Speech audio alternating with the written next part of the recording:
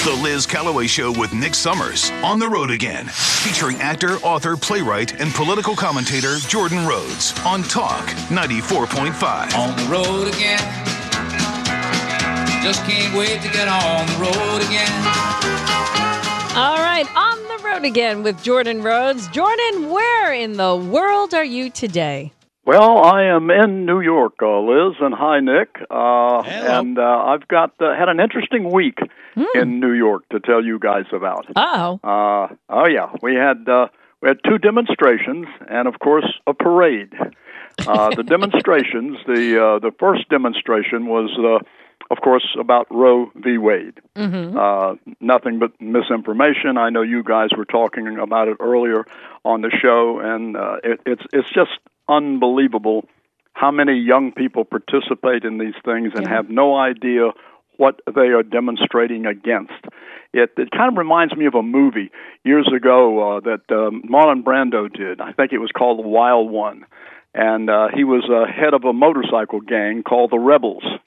And he was in a coffee shop, and it actually was based on a true story that took place in a Northern California town. But he was at a coffee shop, and a young girl saw that they were the rebels, and she said to him, Johnny, what are you rebelling against?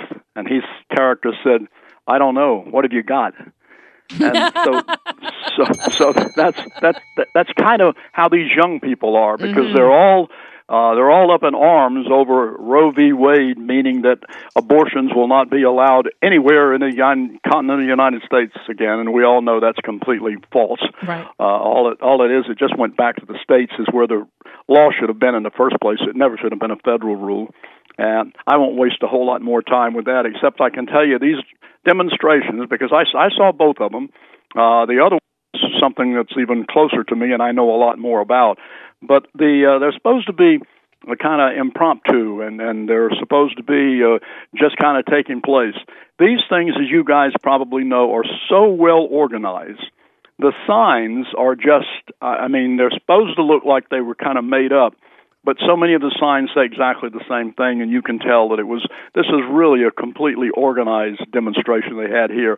Not violent, and I don't think there were more than a couple of fights that broke out in that one.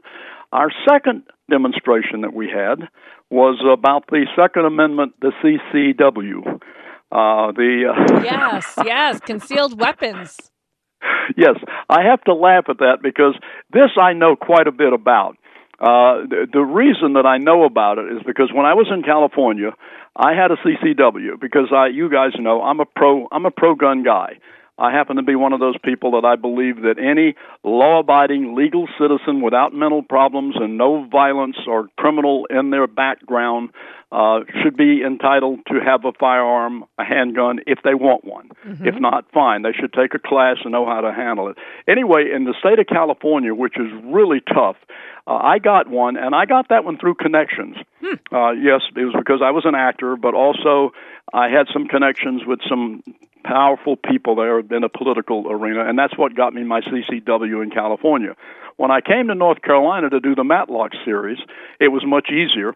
I got my CCW there, just going down, applying, letting them do a background check, and I got it. So I had it in the state of California. I had one in North Carolina, and currently, as I'm talking to you guys, I have a CCW in 32 states.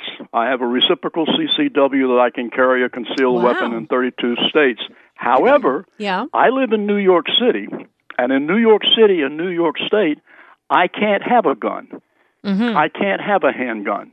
Now, with the new rule that's gone into effect, I can apply for a pistol permit, but just so people understand that all of the liberals that are running around saying, everybody's going to be in Times Square carrying a gun and shooting people and all. They already are, first of all. The illegal ones. It is such nonsense because the CCW just simply means that if you go through all of the hoops that you have to jump through here in New York, and I haven't even applied for a pistol permit because here in New York, you apply for a pistol permit, it can take anywhere from 18 months to 24 months for them to consider your permit. Wow. And you pay almost $400 up front. and then if they decide, well, you shouldn't have one, you lose your $400 and you still don't get one. But let's say hypothetically that I get one, that I file, and I in fact, I've done that in the last couple of days. I file, and 18 months from now, I get my pistol permit. Well, then what I have to do with my pistol permit is I have to reapply to get my CCW. So this nonsense of thinking because they just, that Second Amendment, I mean, these guys that brought that lawsuit anyway, the two guys, Robert Nash and Brandon Koch, they're the two guys that brought the lawsuit saying that their Second Amendment rights were being violated because they were being told unless they could show proper cause, they couldn't carry their gun outside of their house or their apartment. Anyway, that's another one of those nonsense, the demonstration, completely. Hey, Jordan, I got a question for you. Yeah. A show that airs after the Liz Callaway show, which is Glenn Beck. I know you know who he is. He lived in New York, and remember he used to work for CNN and Fox. He had listed, documented with the police departments, 17 different threats on his life. He took those in as proof, and they still turned him down for him to have a gun. What is the point? I'm telling you, it's incredible. It just makes no sense at all, because basically it's saying, I think I've talked about this before. I really believe the way that you cut down on crime in these blue cities and of course the red cities too, but the way you cut down on crime is if the criminal does not know that the lady walking down the street whose handbag is over her shoulder, if they do not know that she's armed, I think they will think twice about trying to run up and whack her upside the head and take her bag. Well, that and stop electing liberals. Yeah. They did, I'm sure you guys know, they did an interview with a bunch of criminals that were already in jail, and they asked them what was their biggest fear when they were out doing this crime, and they asked them, was it people having guard dogs, was it alarms, and universally, 100% of those criminals, every one of them said their biggest fear was that the homeowner or the individual was armed. Wow. So that's what scares them away. Okay, so that's that. You guys will get a kick out of this. Okay. My wife decided that she needed a new summer dress, and I wanted a fan for the bedroom because it's getting kind of warm up here in New York, as it is around most parts of the country. So we decided on Sunday that we were going to go down to these 3 discount stores that are all in one huge block on 6th Avenue between 17th and 18th Street. Okay, unbeknownst to me, that Sunday, this past Sunday, was Gay Pride Parade Week. Okay. So the Gay Pride Parade was taking place. As a result, we had to walk 35 blocks to get to these stores because we couldn't go cross town anywhere. And of course, the great thing about it was you felt perfectly safe because every corner you came to, there were at least 2 to 4 to 6 police officers on each one of those corners. And so after we went all through that, the thing that amazed me about the Gay Pride Parade, and there were no fights, none of that was going on. I was amazed at the amount of young people that were involved with the parade, watching the parade. Not very many older gay people were out, couples or anything. It was mostly young people, and the rainbow colors were on, of course, on children. Some of the people had the collars on their dogs, and it was really something. And of course, the entire area down there was just closed off. I mean, you could not get anywhere. So it was just amazing. Back quickly to these young people that not the ones taking place in the Gay Pride Parade, but the ones that are demonstrating against Roe v. Wade and the gun thing and all of that. You guys, you know Mike Rowe, right? Yeah. That individual. The dirty jobs. Yeah. Yeah.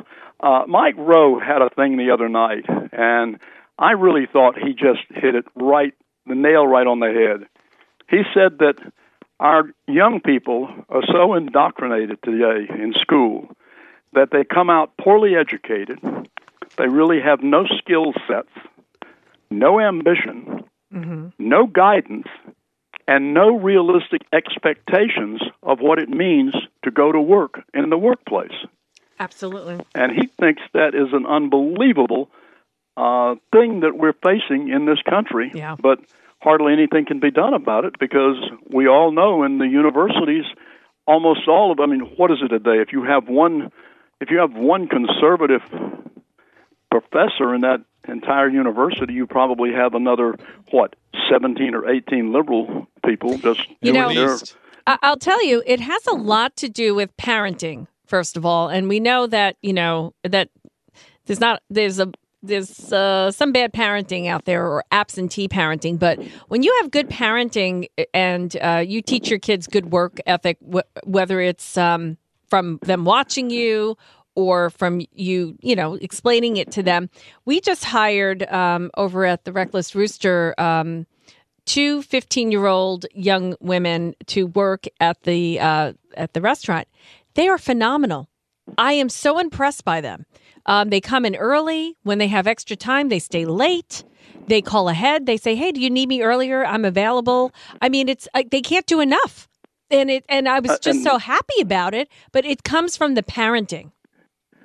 Absolutely. Yeah, it does. And today, at least it looks like there is a movement on that the parents are now trying to take back to schools, which is, first of all, I don't think that should ever have been taken away from the parents, that it all should have just been done by the teachers and all of this nonsense that's going on in the schools. But I'll tell you why. Teaching. I'll tell you why.